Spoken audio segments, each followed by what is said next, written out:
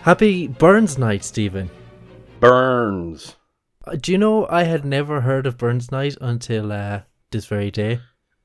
Oh, I don't know. I just thought Burns Night was a thing that you didn't really pay much heed to, but it was a thing that happened.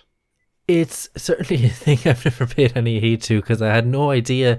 Like, it's celebrating this 18th, which is the 1700s? Is it always the year before? So the 1700s is the 16th century? We are currently in the 21st century. So it's the one after. So, like, if you're the 1900s was the 20th century. Right. So I'm just going to take a guess here and say he's a really old poet. I'm not Robert Burns. I don't have a doctorate in history.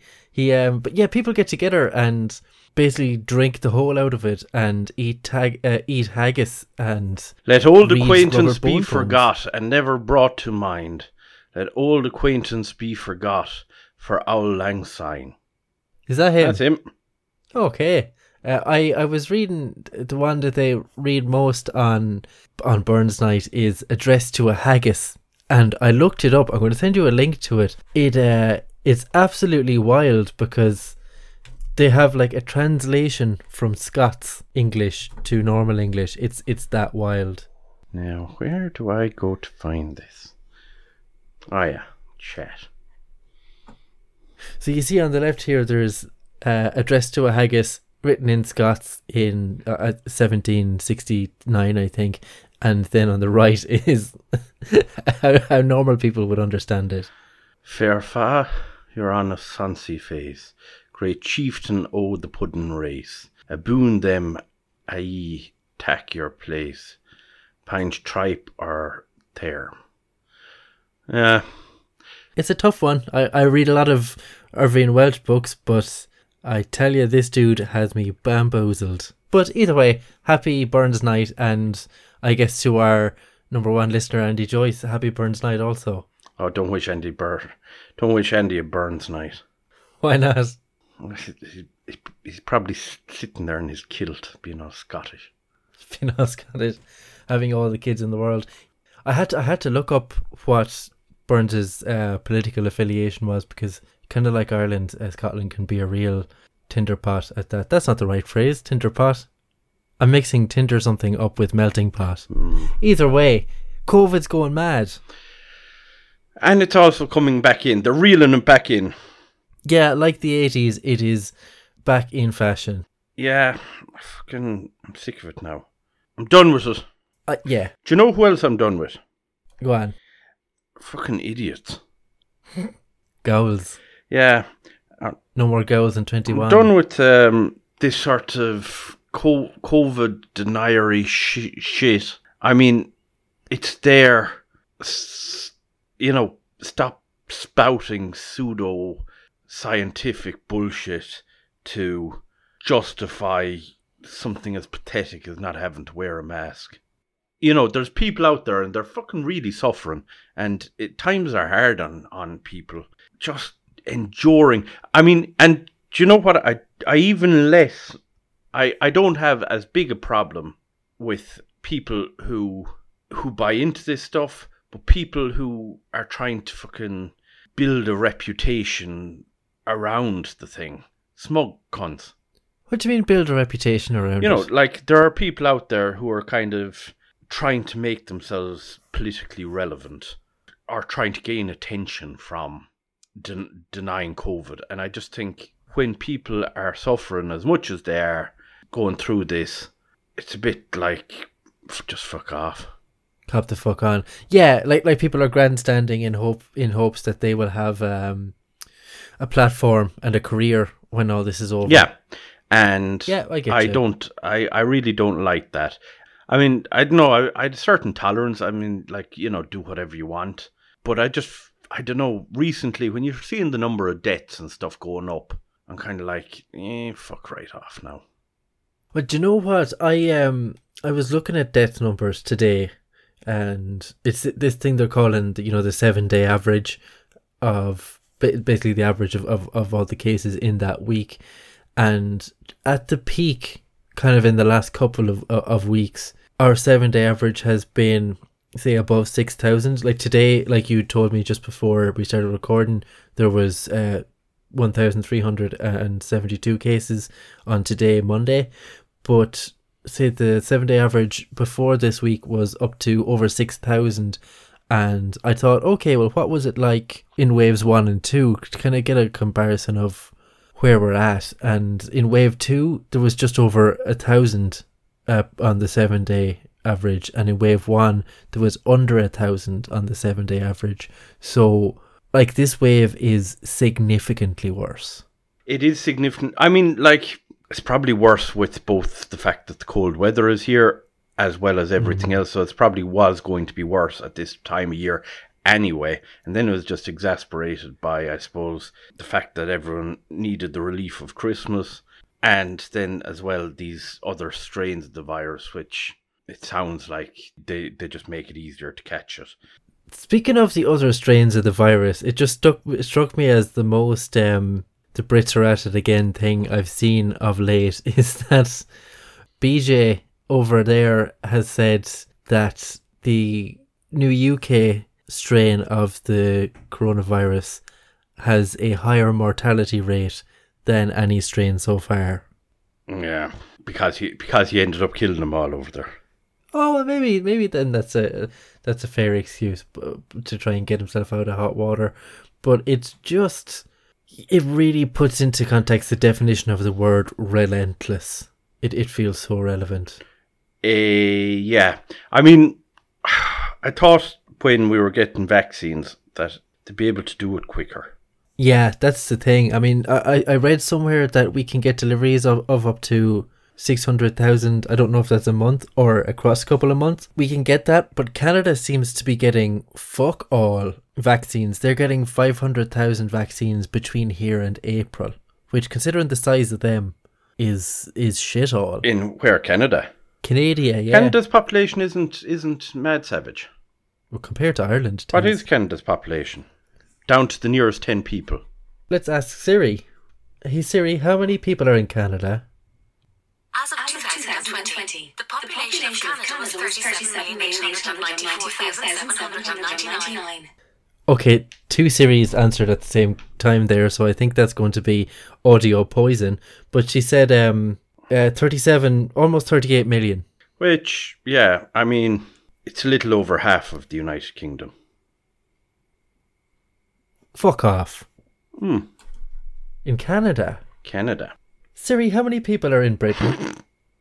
Shit, there's almost 70 million in the UK. Yeah. That is some densely populated shit. So yeah, Canada is considerably smaller. It's in terms of population, but there's so much of it that is vastly unpopulated. Okay, that makes sense then. Wow, I thought there was way more people in Canada. Yeah, I got that gist of from what you were saying, all right. That you were. Speaking of the numbers going wild, and I guess by your theory, maybe with me as well, I was looking up kind of stats and stuff on COVID and how many people have died, and at present 2.1 million who've died from COVID or COVID related death. 2.1 million? Yes. So I thought, okay, that's a real scary number. What's that like in context of other pandemics we've had, to kind of either make myself feel a little bit better or a little bit more scared about it?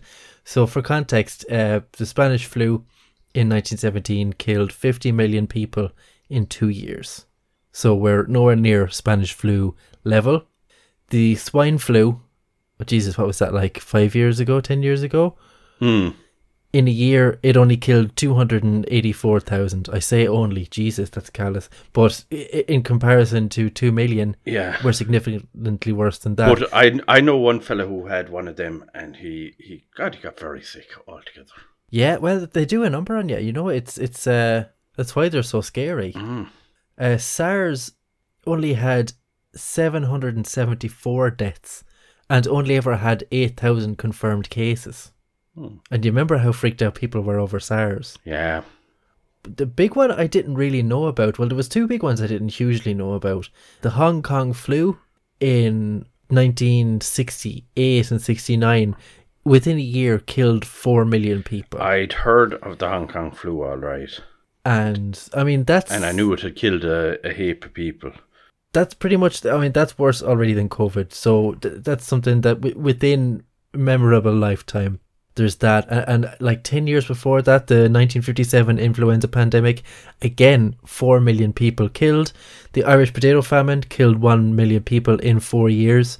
Those last two, by the way, the 1957 and the 1968, was 4 million within 1 year.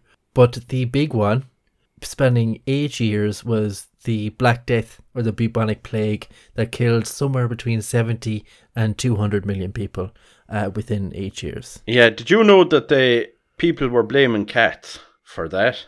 Go on. And so people were killing cats and stuff. But in fact, it was because of insects that were carried on mice and rats. So they were actually making the situation worse by killing the cats. Ah. They actually exacerbated it by misguided belief. I did hear something similar to that when I was in Edinburgh not last year, the year before. Yes, on Burton's night. That's not a Scottish accent. I don't know why I said it that way. I went to do a tour of Queen Mary's Close, which was like an old building that was far away. Yeah. This queen, I can't remember which queen it was, stayed in it before she was brought back to England and put to death, and they were talking about... That'd be Mary. I guess that's what they call it, Queen Mary's Close. And they were talking about the plague because that was kind of around the time, and they were talking about all these rats and stuff, and just that people were so clueless, like we are now, but didn't have obviously the benefits of fucking Siri or Google, or Twitter. Or Twitter. One thing that fascinated me was plague masks, because even though plague masks worked, they didn't work for the reason they thought they did. So they kind of accidentally got it right with them. Why did they think they were wearing plague masks? That one I can't quite remember. I think they believed it was spread like aerosol, and so they were covering their faces. But the big garbs they wore stopped the ticks and stuff from biting them, so it wasn't spread. Oh. I could have that arseways, but if I do, someone write in who knows more than me and let me know. But it was something like that. Did you know Canada became a country partially because the Irish kept attacking it? No. Yeah. Go on. The Fenian raids of the 1860s.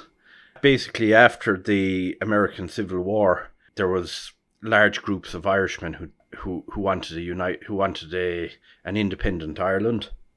Uh-huh. And they had military experience, and they didn't really know what to aim at, how to go about it. So they kept on attacking Canada. And Canada wasn't a country at that time. It was kind of like a series of states or something. Yeah. And they united. They were kind of forced into uniting to make a country. And they became a country in 1867 as a result of the Fenian raids. Wow. Mm. Well, you heard it first, Canada. You're welcome. Yeah. Also, 1867 is incredibly recent. Yeah. I think it was like a series of dominions, I think. It was, rather than states or what, It was just, there were, you'd have had Ottawa and, I don't know, my geography of Canada is pretty shocking. Yeah, you've got Ottawa, Ontario, Quebec. And the rest of them. and the rest of them, yeah. I've been to Ontario and I've been to Quebec. Newfoundland, there you go. Where they have Irish accents. There's little towns there where you can... They're like relatively untouched since the first settlers, and they've got the thickest Irish accents. It's absolutely they're nuts. ridiculous.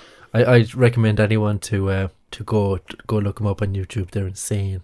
Newfoundland. Which is a shit name for a... It's, what are you going to call this country, Isaac? Oh, well, we just found it, so I guess it's Newfoundland, eh? Did you ever see the Mitchell and Webb look? Bits of it. Do you ever see the bit about where they were naming places? No. They'd arrive, and it's like they'd arrive down in New South Wales, and they were like, the captain would get off and was like, do you know what this reminds me of? Wales. I was like, oh, not North Wales. South Wales. I think we'll call it New South Wales. This is completely off topic, and I will bring it back to COVID in a second, but just since you brought up Mitchell and Webb, they kind of seem to be the last of a really strong Cambridge Footlights tradition where people would go on and form partnerships in Cambridge at the Footlights and get their own TV shows afterwards, basically. Were they Cambridge Footlights, or were they Oxford? No, they were Footlights. I believe Mitchell was the head of the Footlights. Yeah, that whole thing kind of went to... Well, in fairness, I mean, God, the quality of comedy on BBC is chronic. Yeah. I mean, it's like they decided to come back to RTE standards rather than RTE lifting to their standards. Yeah, it's true. And like in drama, like when RTE and the BBC combine, they can do good shit. Like the Dublin Murders was good. I never watched it. Was it good?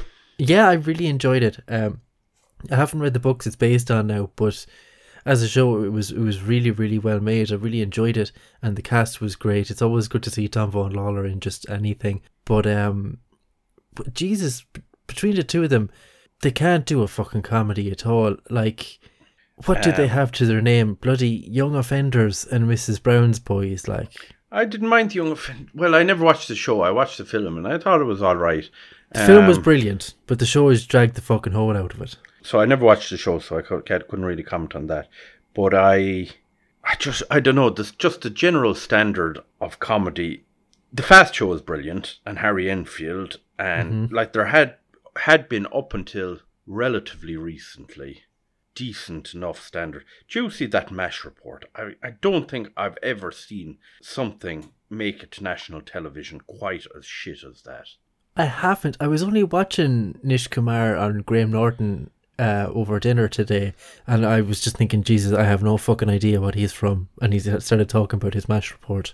He himself, I don't like him as a comedian. I just think he's just fucking there laughing at himself, trying to espouse political rhetoric. It's like, I just don't find him at all funny. Yeah. I don't get the appeal of his, like, if, you know, and there's political comedy that is funny, and you can look to America for that with like The Daily Show and Steve Colbert and your man, the English fellow, what's his name? John Oliver. I love him. John Oliver, who's excellent, and that's really good political humour.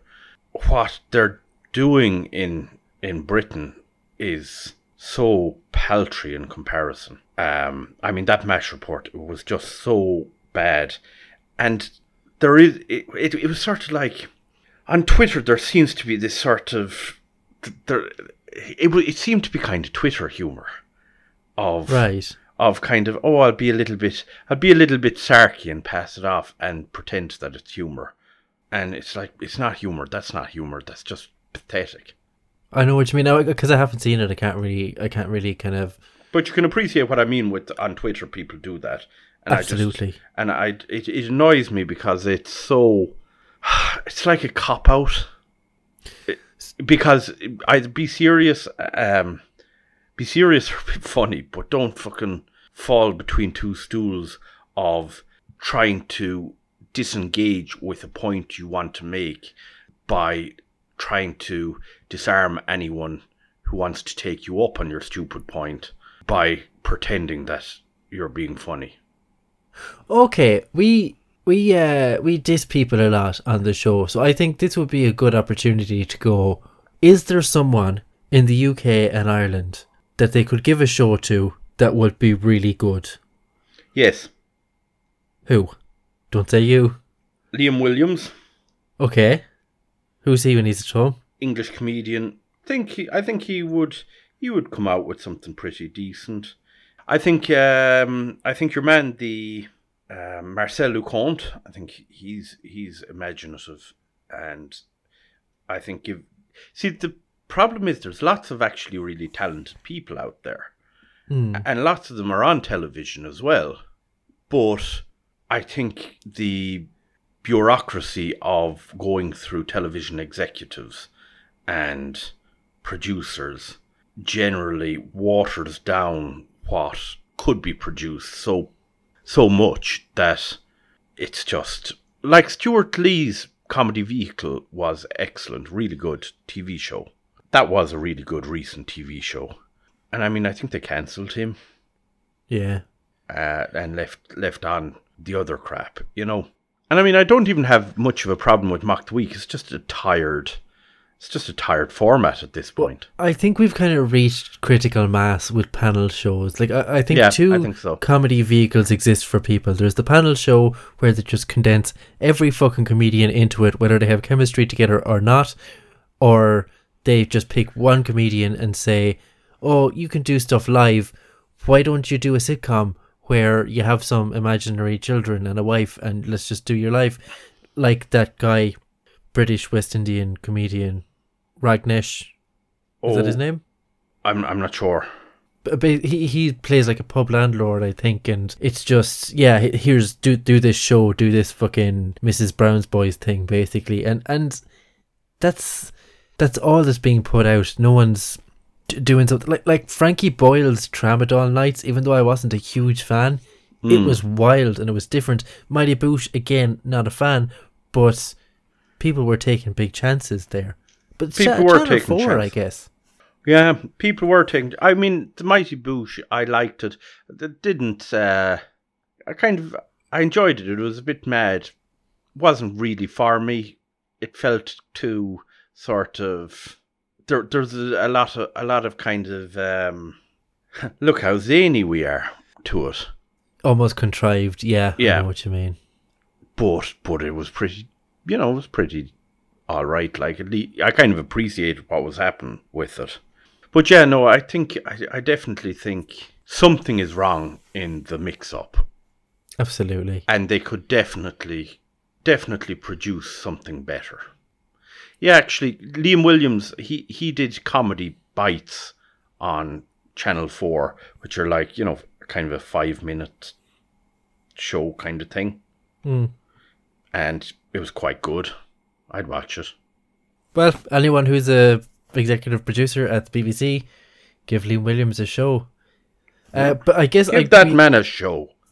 give that man a show. I guess I should ask you before we run out of time. How are your sprints going? They're not. They're not. You're still tired and wankered from Well, the it's Christmas lethargy. It's not even tired and wankered. It's still freezing. It was snowing.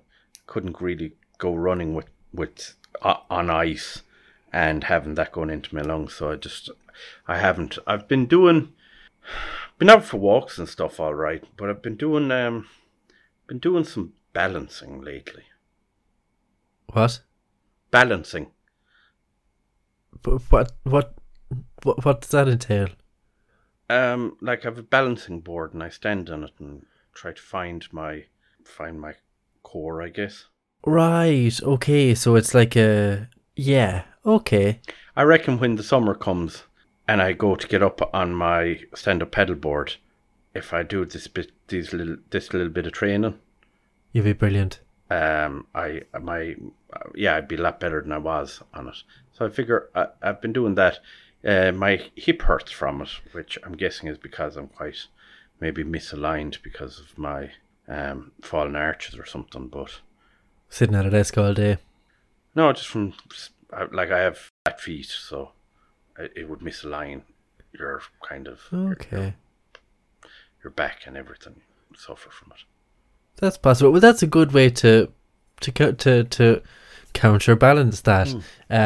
Is it fun? Do you know what like if I'm in a meeting whereby I don't really have to contribute but I need to listen, it's actually very good because it sort of keep like I'd be edgy as fuck or distracted, whereas if I'm just standing there on my balance board I can kind of focus on the thing. That's brilliant. So it doubles down and has two beneficial. It keeps me kind of focused on what I'm meant to be doing. And can you feel it in your core? Like you don't, it's more just you can feel yourself getting better at balancing. Yeah. So I mean, it's not like you come out with a six pack from standing on the thing. Instead it's just your balance starts to improve. Cool. Maybe you can start skateboarding then when the good weather comes in. Yeah, cowabunga. With your dope-ass New Balance thing. Right, one last thing before we go. A Health Binge public service announcement. I saw today that there's a vaccine phone scam going around. Oh. And basically, it's happening mostly in Cork, it seems, that a lot of old people are seemingly getting a phone call from someone pretending to book them in for an appointment for a COVID vaccine at this hospital that just isn't local to them. They'll pick a hospital that's further away from them. So when the person says that they can't travel, they ask the old person for their age, their address, if they live alone or not, and then the caller offers to come out to visit the older person. Now, there's been no confirmation of what happens when that does. I assume they're lining up some robberies or something like that. Yeah. You'd want to be a right dickhead to prey on older people like that. Yeah, and to do so like, it's one thing to be like maybe somebody who's in such desperation that they just do something out of, but to go to the trouble of planning to be such an evil bastard, I don't know. It's terrible. It is. So anyone who has a granny or a granddad or an older auntie, let them know. If someone calls you and you don't know them, don't invite them to your house to give you a shot. Is there any more? Yeah, no, I couldn't. I'm just checking here to see is there any update, because for people listening, we are on a Monday, and there's meant to be an announcement or some jazz. Yeah, the cabinet are meeting to talk about stricter travel restrictions, not necessarily in county, though that may be heightened powers for guards for stopping people, but it's mostly around testing for people coming in from abroad and travel restrictions for people who are coming into Ireland from outside Ireland. I can't see them putting in restrictions because they seem to have just been massive quivering pussies as far as stopping travel has gone. And Martin especially said today there's no way they can stop a border at the north, so it'll be interesting to see what they do come out with. Yeah, and I was hoping they'd at least give us a kind of we're going to take a look at this all again on this particular date, so we could kind of go, oh, maybe they'll lift them that date. Yeah. So there's seemingly restrictions now are in possibly till April. Well, they said March, but they haven't actually made an announcement on it. I really wish they would. I wish they would, because just so we at least have an idea of what we're talking here, like. Yeah, not knowing is a bastard. Not knowing is a bastard, because I'd love to be able to make plans. Anyway, Adam, fuck off. Happy Burns Night. Burn on your ma for having you.